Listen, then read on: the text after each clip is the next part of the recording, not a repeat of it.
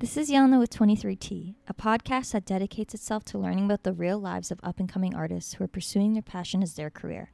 This platform creates a community of creatives who share their stories to serve other arts workers. If you're striving towards your dreams, you're bound to learn something from this podcast on how to achieve them by creating your own opportunity. Feeling really overwhelmed. Right. And felt like I was kind of in a race. Where I can find myself, like find what I want to do, find if I like what I do. Maybe there will be 5 people at one of my shows, but maybe one of those 5 people needs specifically what I bring to the table. Like, people feel safe to grow here and they don't feel judged. I'm okay with knowing that it's like a steady incline towards where we're trying to get to.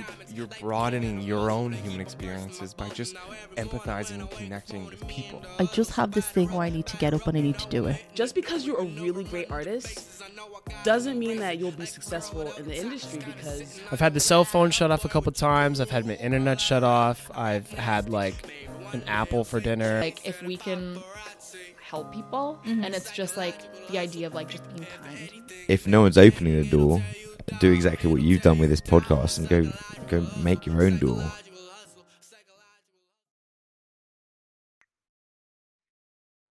Okay, so welcome back to 23T. Welcome back to the interview portion of the podcast. We are still in quarantine, so I'm still keeping up with these Zoom interviews, which is a good thing. I'm happy about it. I'm happy that it's a thing and that the quality isn't terrible. So, I mean, I do look forward to being able to meet people in person again, because I like that sort of... I forgot to ask you, do you have a drink near you? Do you have tea? I have water. I'm currently drying dandelion roots for tea outside, so at some point I will have tea. I have a bottle of Perrier, so usually we have tea and we're, in a space together, but this is going to have to do. So I want to can you actually just right away introduce yourself, say sort of just your name and kind of what you do, how you would introduce yourself to maybe a potential client, let's say. Sure, yeah. My name's Keaton T.F. Evans. I'm a filmmaker, and what I do is take stories and try to find the interesting points and turn them into moving images. Okay, cool. So we met, and I was thinking about this a little bit, but I don't know if I'm totally right about this. I think you originally reached out to me through Instagram, right? Yes, but do you know the band Doing the Dishes? Like, do you know anyone of that? So I know Leo, and yeah, okay. So this is I know right. Leo. Yeah. I know Leo, and I know you interviewed him, Ali? Yeah, Josh, my bad. Yeah. Josh. So I know Josh a little bit because he worked at Hammer, I believe, for a while. And then also I've seen some of his art shows. Like, he was in a couple group collective art shows that we had mutual friends in. So do you want to just talk about, so I interviewed Josh. I met Josh through one of my mutual friends that I used to work with. So did you see like an Instagram post of his interview, or did sort of how it happened?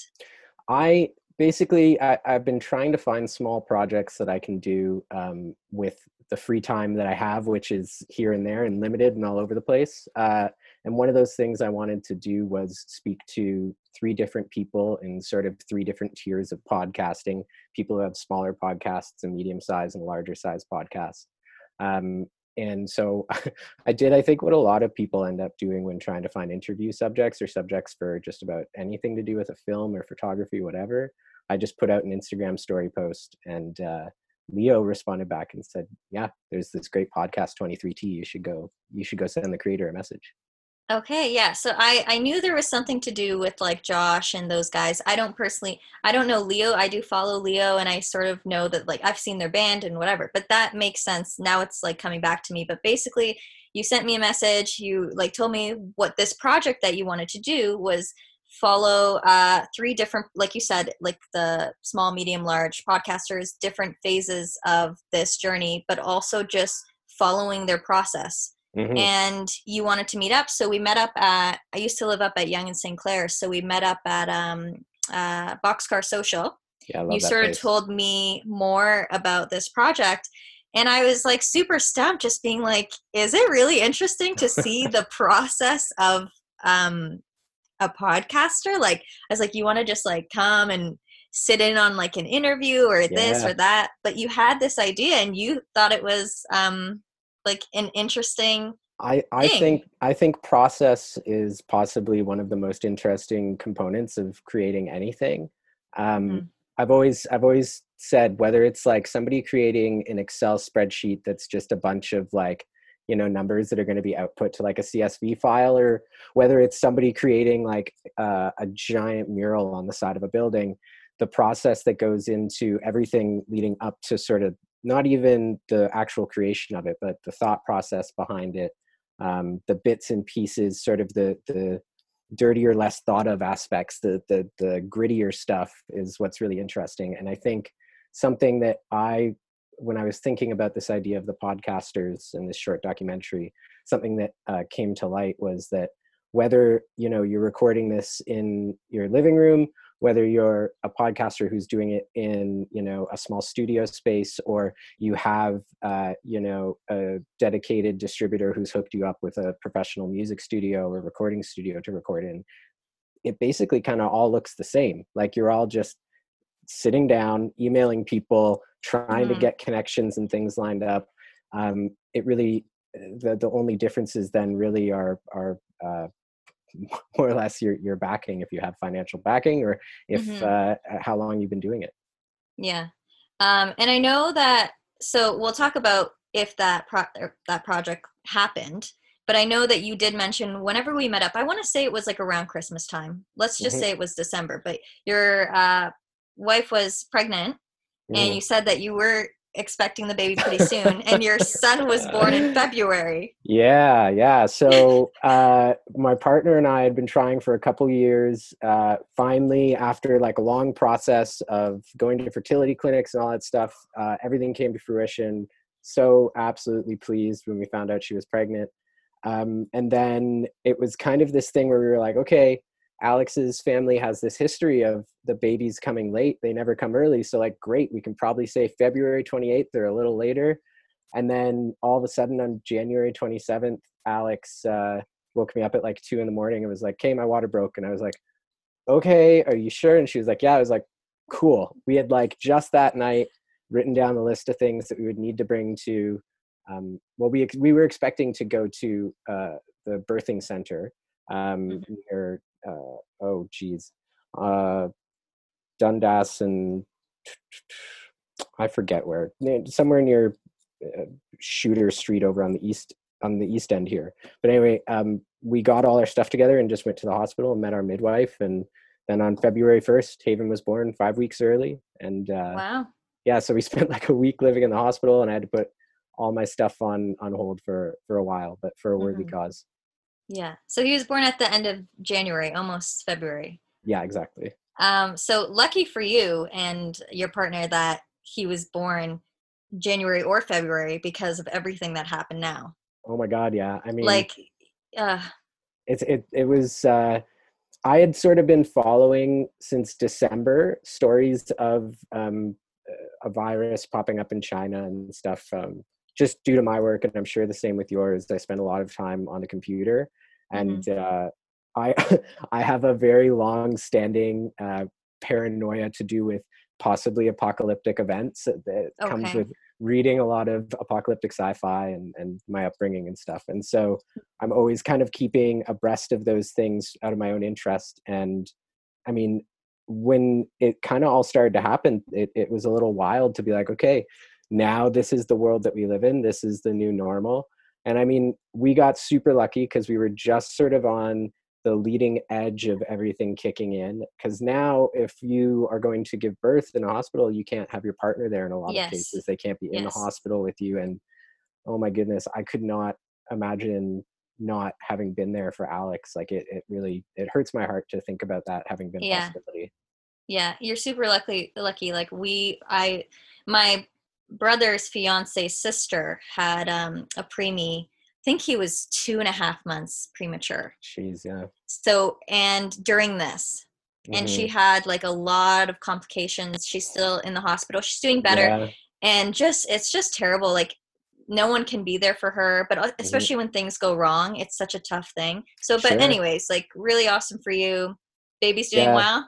Yeah, the baby's doing well. Haven's doing great. He's coming up on 4 months now, I guess. And so we're kind of in this developmental leap. Like, I'm super tired right now because he's hit this new developmental leap where, like, maybe 6 weeks ago, he figured out how to really make noise with his throat, right? And the way that you speak or sing or whatever is you make a noise with your throat, your tongue kind of undulates and changes the sound, and your lips have to do with that as well, how wide your mouth is. So for him, he learned how to make the noise in his throat. And then a couple weeks later, learned how to use his tongue. And now he's just figuring out how to move his mouth to change the sound. So he loves the sound of his own voice. And his brain is just expanding like crazy. So all he wants to do is talk and make noise. So he's also coming up to the sleep regression point at about 4 months, where babies kind of forget all the learnings about how they've learned to sleep and have to start learning again. So yeah, he's doing great. He's hitting all the benchmarks. His weight is perfect. The way that he's responding to us is amazing. And yeah, I'm like crazy mad in love with him. Yeah. He's awesome. I kind of want to I'm going to give you like a few questions, but there's a few obvious answers here as to why this project that we talked about and met up for didn't sort of happen, let's say. One obvious thing is you had a baby. Another obvious thing is COVID. But where in your sort of your own process do you think, like, okay, you know what, this project isn't something that I really need to focus on right now? Is it when maybe work comes along that is going to pay you well, or maybe you sort of lose the energy for it? Or what sort of things come into play when you're like, I'm going to put this project on hold, or I'm going to scratch this completely? Or like, where is your mind at with that? I'd say everything that you just mentioned, all those are certainly factors in my decision-making process for the documentary that I wanted to do about you and the two other podcasters. Really, it had, like you said, to do with Haven and COVID. But often when I have those side projects, there's something that I'm doing when I have a free hour. Or, you know, in the case of like, if I were to come over and film and hang out with you, it would be like, I know I have like a 3-hour chunk here and a 1-hour chunk there. And the reason that I can't pursue those right now, again, obviously I have a new kid and COVID. But right now I'm wanting to really focus my time in on doing tabletop product work. I think there's going to be a massive need for brands to be advertising their products outside of like standard product photography lines, and need really interesting video content for them. So I would say right now it has to do with more of a shift in focus. And quite often that is the case. It's not even that I lack the energy. Like, I have a book full of ideas that I always want to pursue, and I still want to, you know, do this documentary about the podcasts. But right now it has to do with needing to have my focus somewhere else. I want to say one thing, and then I want to kind of go back to this topic. But you brought up this, you called it a tabletop ad? Yeah, I mean, that's sort of how it's described by a lot of people. Like, the process of actually making it is literally like, you have a table, you put the stuff down, you make it look interesting, and you film it. So would an example be of ones that you posted recently? Sorry, I'm just on Instagram here if I'm not looking at you. But the sauna? Yeah, Sona and Hugo by Lalo, yeah. So those are both your latest work. You did that in May, so just like last week or a couple weeks ago? Yep. And those are examples, right? Those are examples. So those are, that's a sex toy brand.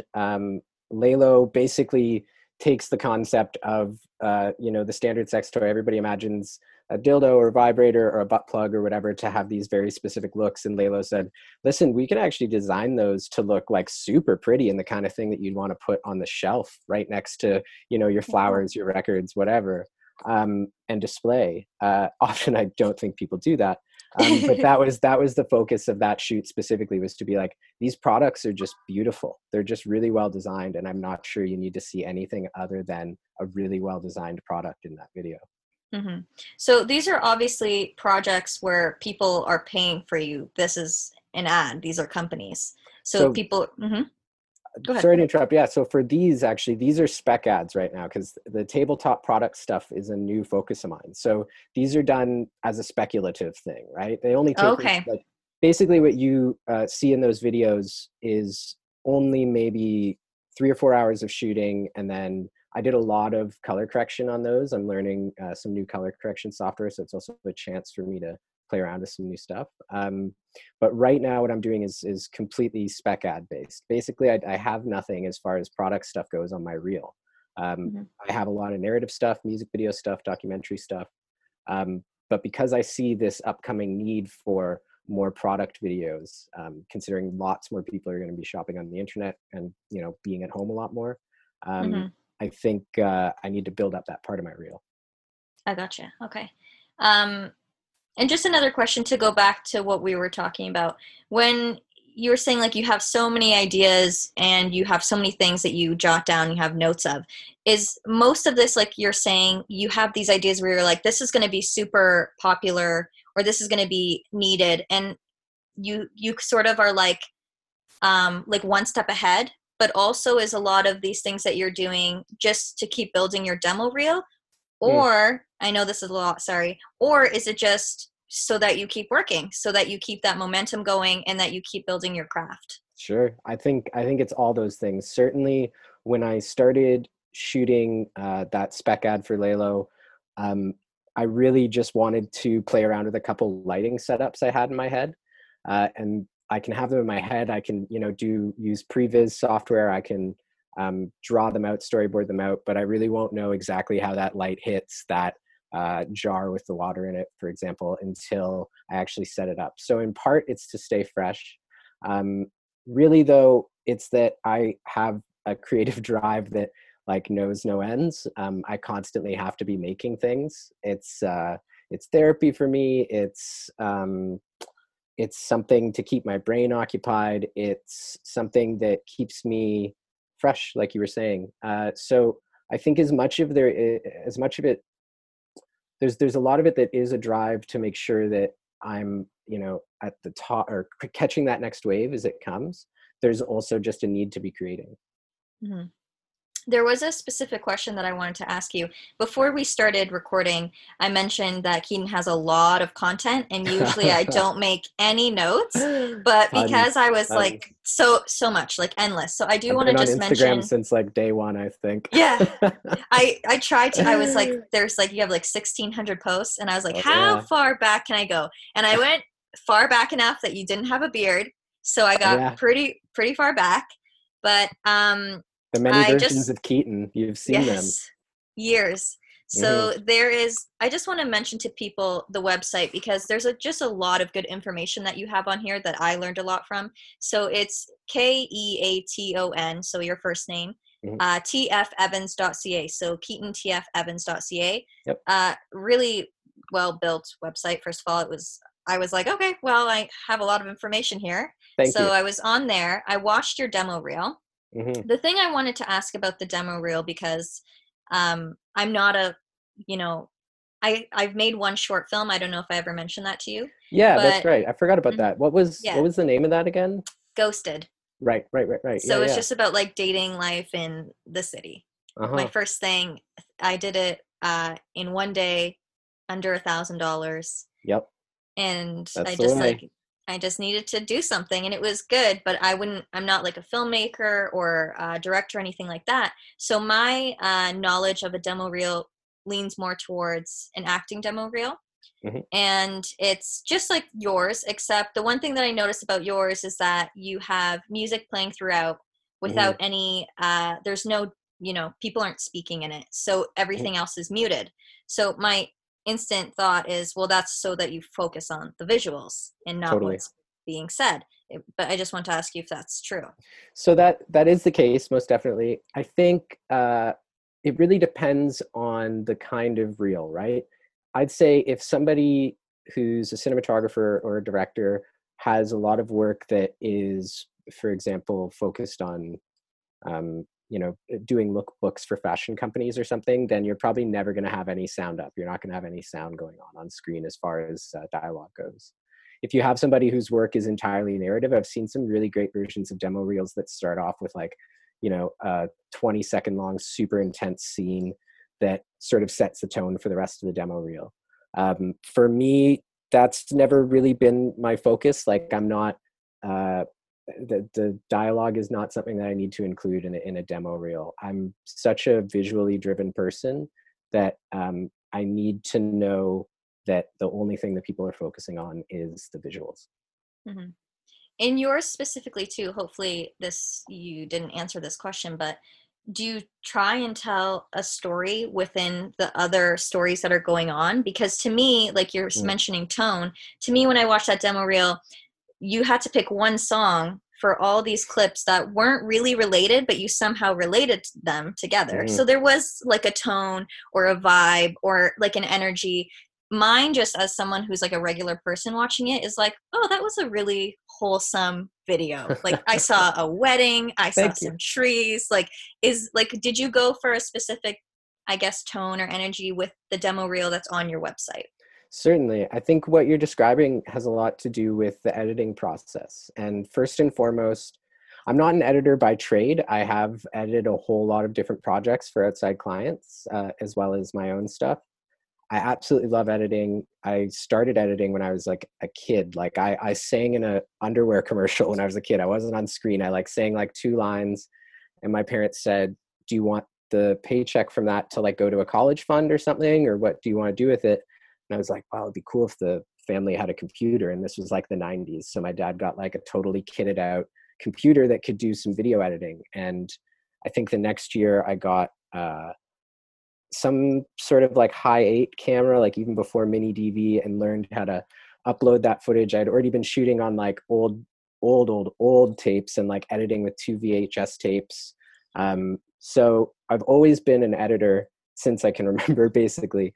And to me, the job of an editor, again, that it changes from role to role, what kind of film you're working on. It also depends on like if you're, an assistant editor or not. You all have different kind of roles and jobs, but for me, the job of an editor is really to set a tone.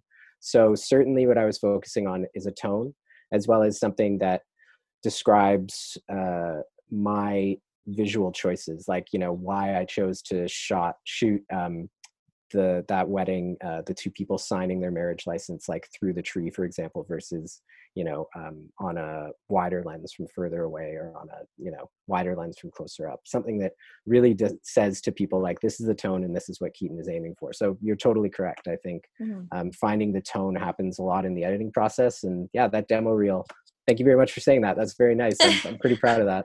Oh, good. I'm glad. Yeah, I just wanted to know like the intention behind these choices that you're making as someone who's focusing on visuals rather than an actor who's just like picking clips that they think are their best work. Yeah. They're like, this is showing my best acting right here, and that's the demo reel. Like you don't really focus on, there's like a fruit fly. You don't really focus on like if the lighting was like spectacular. Sure. But your acting was shitty. Yeah.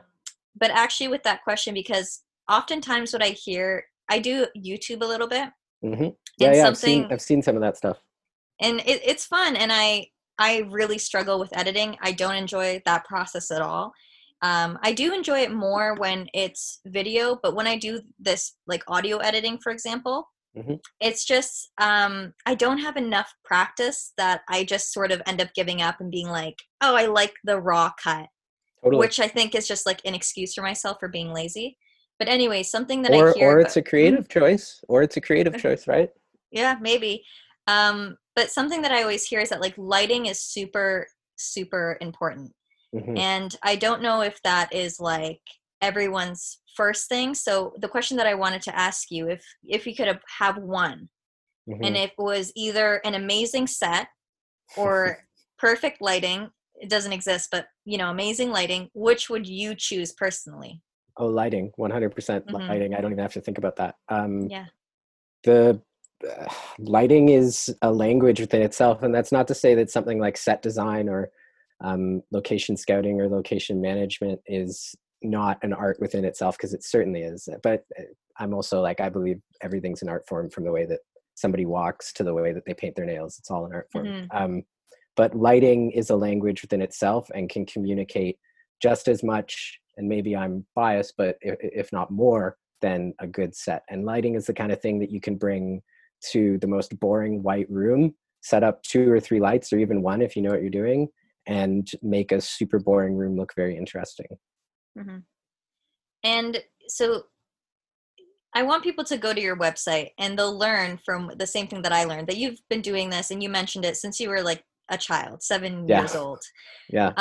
And I watched some of the videos that you have. I'm Oh, guessing. No. Sorry. Okay, I'll only bring it up quickly. No. It's fine. It's totally Okay. fine. It's totally fine. So you have it. You have it on there. So I do. People should go watch it. Just it's always a little embarrassing to go back to the old stuff. I'm guessing it's you and your friends when you're like in high school or something. You're Totally. you're like they're skateboarding videos. Yeah. Uh-huh. So this is like you're saying though, you're a very creative person, and it's just something that you need to do, which is very clear from going back to, you go from 2000 and I don't know, I want to say 9 to 2019, and they're even older videos. So you can watch anything from the ad that we were talking about from last week to you and your buddies skateboarding and throwing bottles at each other. Oh yeah, that video. Yeah. Yeah. Okay, cool. I remember that now. Yeah. But were you like, I just kind of want to go into your background because I like to cover this as well. Like, did you grow up in Toronto, and were you that, because I knew guys like this in high school, that they were that guy that always had a video camera, or like any kind of camera, were always taking videos of their friends, or always finding a way to like make little cuts. Was that like you basically as a kid? Yeah, I'd definitely say so. From this I'd say I have the same sort of, I am from Toronto, grew up in North York, like Shepherd and Don Mills area, right around Fairview Mall. And I found very early on that there was a connection between skateboarding and videos, like the way that me, like a suburban kid, would interact with the skateboarding community, especially at a young age, was by watching videos, right? And those videos would tell me, in a way, for better or for worse, what I was supposed to be doing, how I was supposed to be dressing, who I should be listening to if I want to be a skateboarder, you know? And so I took it upon myself very early on to like basically figure out how to use my family's camcorder that they were using to like film Christmas and whatever. And I think at like maybe age 8, my friends would come over. Even I started skateboarding when I was 7. And by the time I was 8, my friends would come over and we'd spend an hour like writing a little script. Like maybe they would have come over on the weekend and we watched James Bond or something that just came out. And we'd be like, oh, we want to make a James Bond movie. So we'd sit and write a little script and then like, spend another hour making a really funny, honestly pretty good considering we were just like 8 years old, but like as well crappy looking back, but in a fun way, little James Bond movies and stuff. And then it got to a point where I was skateboarding so often, those were my only friends. And again, skateboard videos came back into my life, and it was like, I can do that. Like, I want to make that. I'm going to give it a try.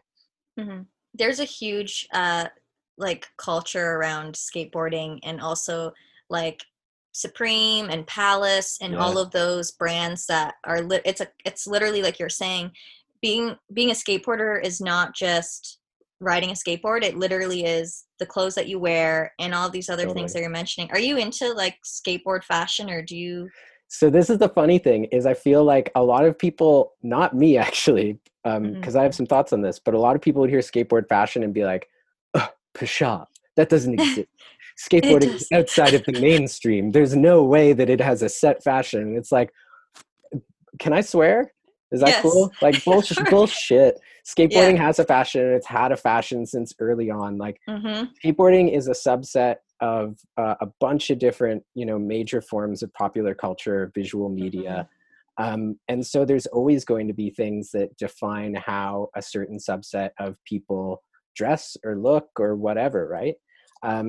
And so I definitely am into that. Currently, the look of like, 18, 19, 20-year-old people that like street style wear is not where I'm at. Fashion is a large part of my life. I take into account how I look every single day. It's something that I have fun with. But for me, the current sort of streetwear fashion is super cool. It's just not my vibe. But certainly like skateboarding and fashion go together like bread and butter, like no doubt about it. Totally. So you knew that this was sort of what you're going to be doing from a very early age, but even so, not everyone takes the I guess, formal educational route within arts. Yeah. So you decided, I think you went to multiple schools, but you decided to go to school for film, right? Decided is a strong word. I think Okay. my parents really wanted me to go to post-secondary school. They had gone to post-secondary school. My mom went into training to be a nurse. My dad, they were both musicians before this. My dad became an optometrist. And so post-secondary schooling, especially coming from my dad's background of Macedonian immigrants, my mom's background of like farmers and fishers, the chance to go to post-secondary school is this absolutely amazing thing. And I didn't want to let my parents down. They were offering to pay for it. And I said, great, I will go to post-secondary school. That sounds like a lovely option. I had wanted to drop out of high school since I was 15 or 16. I saw very little point in it.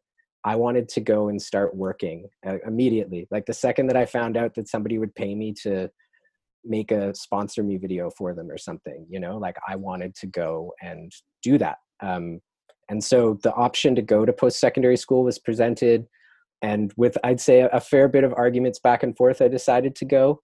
And I'm all the better for it, quite honestly. I personally, and I shouldn't say this too loud because my son is sitting upstairs, but school is bullshit. I'm not the biggest fan of having a formal education in something like the arts. That's just true to me, though. I think that a lot of people benefit from it. I benefited from it, just not in the ways that I think my college would have expected me to. So, okay, I see. So if you could, I guess, I mean, I don't want to say like, we don't need to get super philosophical or anything like that, but if you could, if you could go back, and I understand the whole immigrant parents thing. I'm very similar situation. You said Macedonia. My parents are immigrants from Bosnia, so former Yugoslavia. And my parents never went to university. My mom went to college when she was in her 40s because BlackBerry went under. She worked there for 10 years. Shit. Yeah, right. Yeah, so she decided to go to college, and now she's a medical lab tech.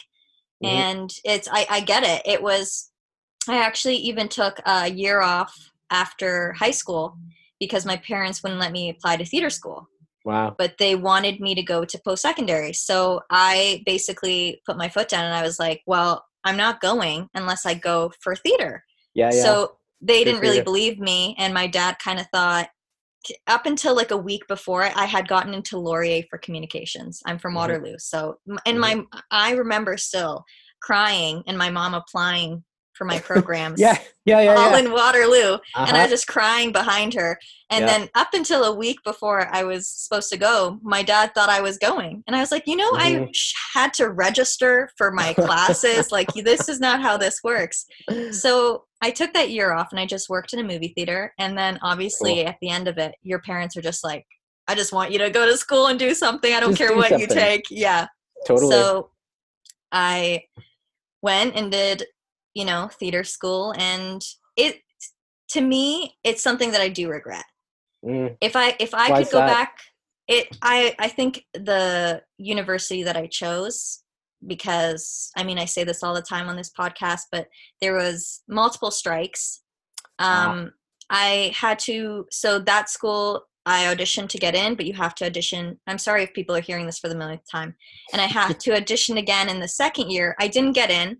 And I do what a lot of people do is they feel trapped. I was already in that school. I was already in that program. And I just finished those 4 years. So you just kind of squirm until you can get out of it. You just, and it was painful, and I regret it. And I wish I would have just left and did what I wanted to do and done it sooner. And been happy, but you know, at the end of the day, I guess I have a BA in theater studies. Yeah, and I mean, I have one of my professors who is, I call him my film dad. He calls me his film son. He was there for me through a lot of hard times in my life. Very nice man. When I got my diploma, or what do they call it? It's not even a diploma, right? Because it's like a college. I forget what they call it. Something other than that. Certificate? Certificate. Yeah. He said to me, okay, you walked off stage. I shook your hand. You got the fish wrap. And I was like, what do you mean? He's like, in the film industry, man, this piece of paper is worth as much as the paper that they wrap the fish in at the fishmongers. Like that's it. I have never once been asked. Maybe somebody asked me, what school did you go to see if I knew someone, but nobody in the film industry has ever said, oh, you went to school for this amount of time. Great. That sets you ahead of everybody else. Like, no, you go to film school, you start at the bottom. Doesn't matter. Yeah. So again, just back to the question of if you could go back, would you have done the same thing? I think I would have done it differently. I definitely think I would have,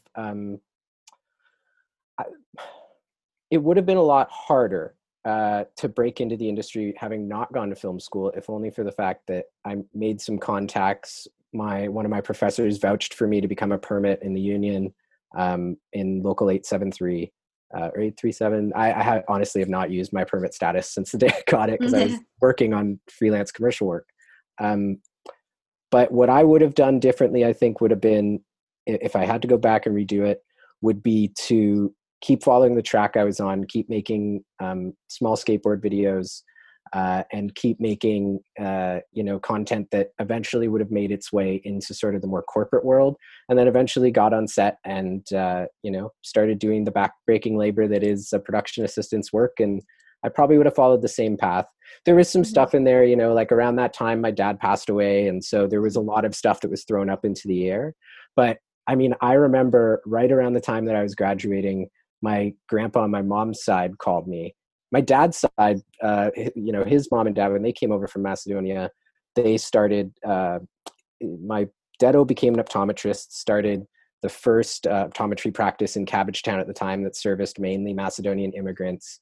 He made his money by creating some of the mathematics behind the bifocal contact lens, patented that, and was basically like, my son has to become an optometrist, but I want him to be able to focus on working as a musician as well, which was my dad's passion. And my mom's side of the family was straight up like, no, like you're either a nurse, you're a fisherman, you're a farmer, and that's it. So when I was close to graduation, my grandpa on my mom's side, Grandpa Marvin, called me and said, and I'm going to butcher the accent here because he has a thick East Coast accent that's very hard to do, but he said, Keaton, my boy, you should just drop out of that school. I don't know why you're going to that film school. It makes no sense. And I was like, well, what should I do, Grandpa Marvin? He was like, do what I did. Go be a welder on the St. Lawrence Seaway. And I was like, I don't think they need welders on the St. Lawrence Seaway right now. Like it's built, dude. Like they're, and he was like, well, go weld tanks. And I was like, I don't know what, like, what's going on here, Grandpa Marvin? And he was like, next door, our neighbor is an RCMP officer. She'll get you into the RCMP. And I was like, okay, Grandpa Marvin. Okay. So I think I would have done a lot of things differently, but it would have always been about balancing other people's expectations against my own. Yeah. I like what you said just there. And it's crazy how, do you believe in sort of like everyone has their own path, but you kind of end up in the same, like, do you think that if you had made all these other choices that you sort of would have ended up in the same place, or that your life would be completely different? It's funny you mentioned that. Last night I was reading for like the millionth time one of my favorite series, the Sandman series, graphic novel series. And book 4 starts in Destiny's garden, and Destiny is bound by destiny, right? Like he is ordained from the beginning of time to hold this book and walk through this garden. And this book says, time began, and then this person did this, and this person did this, and this flower grew, and Destiny knows everything. And this book says, no matter the path that you take, when you look back, it's going to look like one straight path, but in reality, you've made 1,000 little choices that led you there on 1,000 different paths. So I think I probably would have ended up in roughly the same place. I think maybe a little sooner, but everything kind of looks sweeter. Everything kind of looks better with, the member berries, looking back and being like, oh, if I'd done that, things could have been so much better. Right. Like, yeah. And I know I probably would have ended up in the same place, maybe a little sooner, but there's no way to be sure of that. Mm-hmm. Are you pretty like content where you're at now in terms of your career? I'm a malcontent in everything that I do. the only few things that I'm content about are, you know, having a beautiful son, a beautiful partner, and some plants to play around with. That's about the only things that I'm content with. Everything else in life, my general outlook on life is that, you know, everything sucks, but like sometimes you get to put on some nice clothes and talk to some nice people. Like that's sort of it, right? So I think there's a lot of things that I'm content with in my career. I know lots of cool people.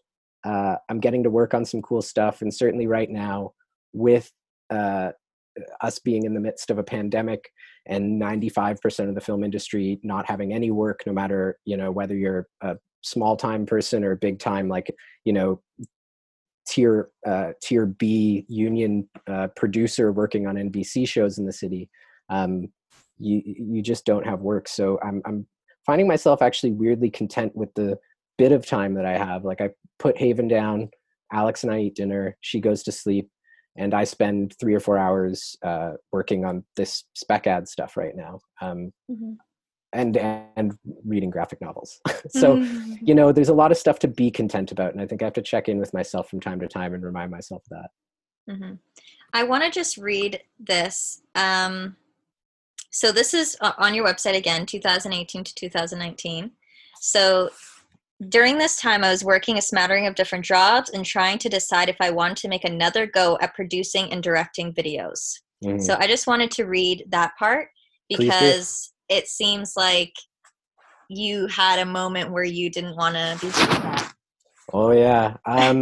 I got really sort of fed up with the film industry, not film as a medium, not video content as a medium, not the artistry of it. The industry itself is a weird, scary place run by a lot of people who have some pretty traditionalist ideas about what it means to work in the film industry. And a lot of the time, those ideas trace back to, you know, concepts that were put in place 110 years ago by people who, you know, were just in a different place, in a different context, in a different time. And now we're still using a lot of these sort of traditional ideas to make our films to operate on set. And, you know, even when it comes down to how people are paid out, for example, like we're still using some real old methodologies. So I found myself working, you know, like 5-6 days a week, doing 14, 15-hour days, just doing the you know, hashtag hustle hard thing. And I was like, I'm not seeing much from this. Like I'm able to make my rent. I'm able to, you know, go out and meet people. I'm able to go to these networking events. After a little while, it all felt kind of disingenuous and felt like it wasn't representative of who I was. And I realized that I want to make, you know, really impactful films. And I had to take a step back and say, what I'm doing right now is not making an impact, is not hitting the points that I need it to hit. So I took some time to work a bunch of other jobs, drove a moving van, helping real estate agents like set up houses and stuff and tearing them down. Drove a van delivering produce, answered phones for Shopify for a while. My partner got a job out in Nova Scotia for a bit, working for as a postdoc at St. Francis Xavier University. And there I organized one art festival, helped do some fundraising for a local artist organization there.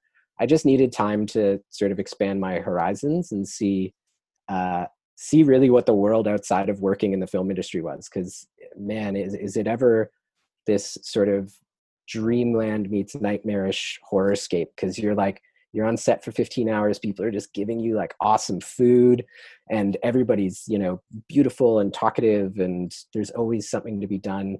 But I needed to hit pause for a while. And that was sort of when I found out that what I wanted to be doing was maybe a little over here, a little to the side of where I actually was. I like that you mentioned the hustle hard thing.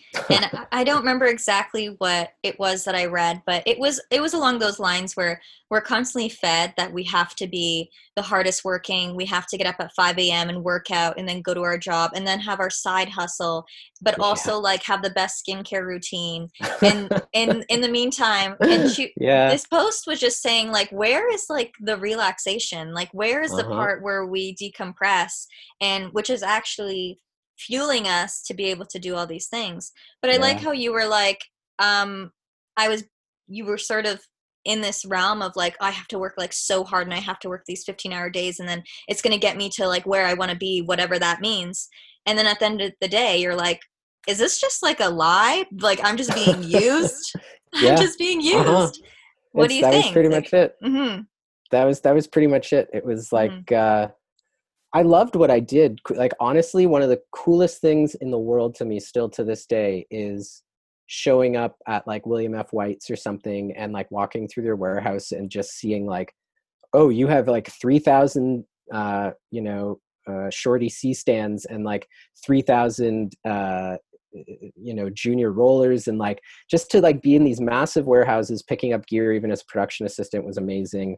Or to be spending time in an office as a production manager, like just working with people who wanted to, just like the strangest thing to reflect on it actually, to be like, we are so stoked to make this National Post campaign ad. Like, we are going to give like everything we have for 2 weeks to prep this for the National Post. Cause like, fuck yeah, this is really what we want to be doing. And no bad blood towards the people that I worked with at that time. It wasn't for me. And I definitely felt used at times, certainly, especially when you're in the lower ranks. You're expected in the film industry.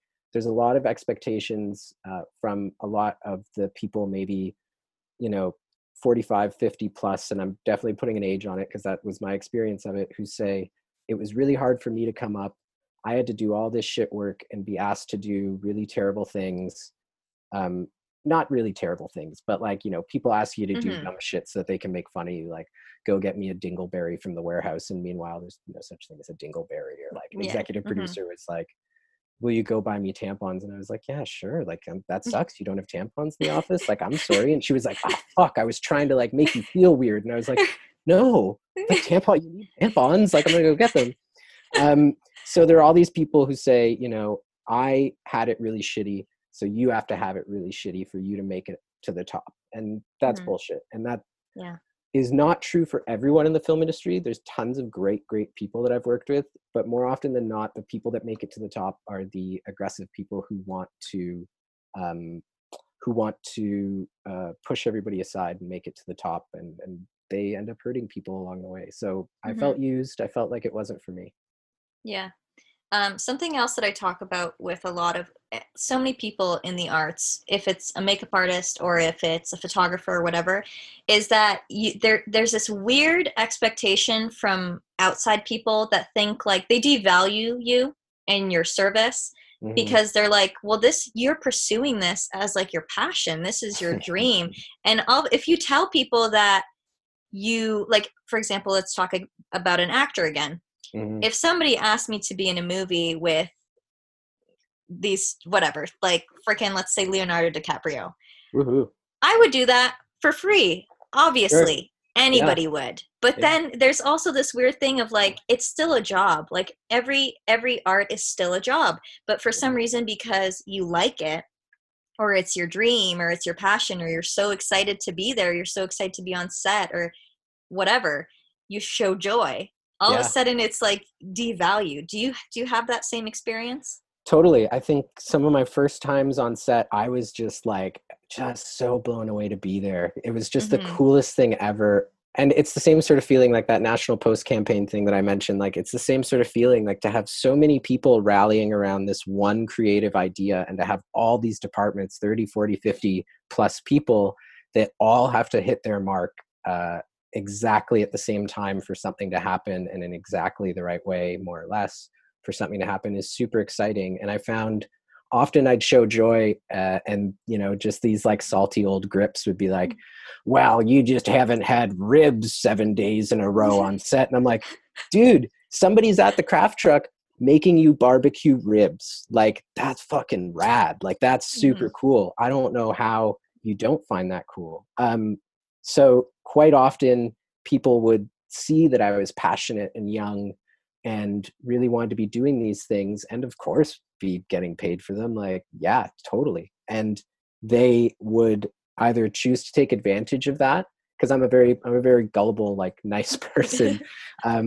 So people find that and take advantage of that sometimes. But they'd see that and be like, well, you're just not jaded enough yet. And it's like, no, I don't need to be jaded, because guess what? When I get to a point where I can actually make some sort of systemic change to the industry that I work in, I don't want people to suffer on their way up like you did. That sucks. And I have compassion for the fact that, you know, when you were, and this is a true story, I won't mention names, but this producer I worked with the very first time was like, well, I remember when I was driving cube trucks for commercials, I had a set of pants that I would wear, and those pants had burn holes all in them. And I was like, well, why did your pants have burn holes all in them? Like, you could just patch them or get new pants. And he was like, well, they would make me work such long hours, and I didn't want to fall asleep driving the truck and, you know, possibly crash and die. So I would light a cigarette in one hand, have my hand on the wheel in the other, and put my hand down on my thigh. And if I fell asleep, the cigarette would fall into my thigh and burn me and wake me up. And I was like, you shouldn't have to do that. That should not just be a compulsory part of your job. And that guy's amazing. He's gone on, honestly, to make a whole lot of very cool commercials. But that's the story that I encounter again and again, is you're not jaded enough. You haven't been hurt enough to make it. And bullshit. People get into this, whether you're a grip, an electric, whatever, an actor, a crafty, you get into it because you're interested in the process. You're interested in movies. You're interested and passionate about this thing. And the fact that much of the industry, as well as just a lot of different industries, whether it's in a creative field or not, say, you know, you kind of have to have this joy, this passion burned out of you before you can make it somewhere, is just a relic of the past and needs to be forgotten about. Mm-hmm. Well, we are at the end of our episode. Cool. There's a lot of things that I didn't mention, but I feel like you have a lot of stories. We could have talked for a lot longer. I didn't even mention that you also have a band. I believe it's you and your partner? Yes, Social Furniture. Yes. Do you want to just quickly, I mean, I like to usually end off, but I think you had a lot of really nice moments, so I don't need you to recap them, but just mention your band at the end. Yeah, so my partner and I play in a band called Social Furniture, and we play the kind of folk music that when you have a party and it goes on a little too late and you walk into the kitchen and people are playing acoustic guitar, we're the good version of that.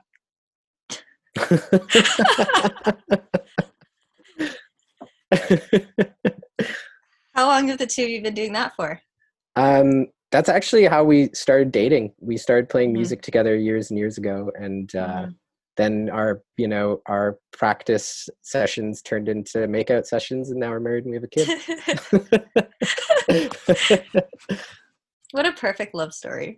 It's very sweet. I can't imagine myself with anybody else or making music with anybody else. So yeah, thank you for saying that. Oh. Like I said, this was a really nice conversation. I want to say thank you again for agreeing to do this with me. I know you have a lot of other things that you could be doing, but I appreciate everything that you shared. You obviously have, been doing this for a long time. You have a lot of stories. You have a lot of experience. So it's really nice for anyone that's listening to hear this and hear someone who's literally been through it and still going through it and in a place in their life where they can reflect and say things like, this shouldn't be this way, this should be, and the changes that you would make and the path that other people can follow. Of course, everyone makes their own decisions, but if someone listens and is like, man, I've been thinking about for 6 months, I really don't want to apply for universities. And all these people are saying, you can do this without spending $25,000. Because for me, it was really great of your parents that they were like, we're going to pay for this. I'm still in, $23,000 in debt from a school that I did not enjoy. And that weighs on me where I'm like, I made my decisions and I learned a lot about life, but also it's like, if I could go back and imagine what I could create with those $23,000, Yeah, I mean, totally.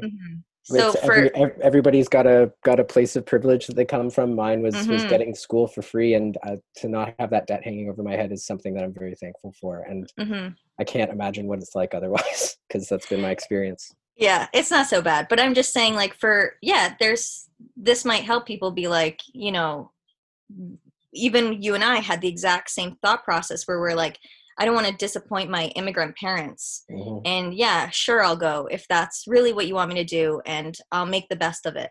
But you don't have to do that. Mhm. You don't have to do that, and you can take any path, and you're going to be okay. So, In the end, everybody's Mhm. going to be okay, and Yeah. even your Bubba and Dedo from Macedonia might be proud of you someday. oh my Lord.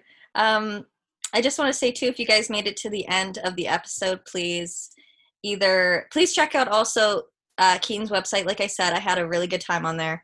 And he has an Instagram account. I think it's the same, right? At Keaton TF Evans. At Keaton TFE. Okay. But leave either a comment on iTunes or whatever else you guys use. I use iTunes, so I know there's Spotify and there's so many.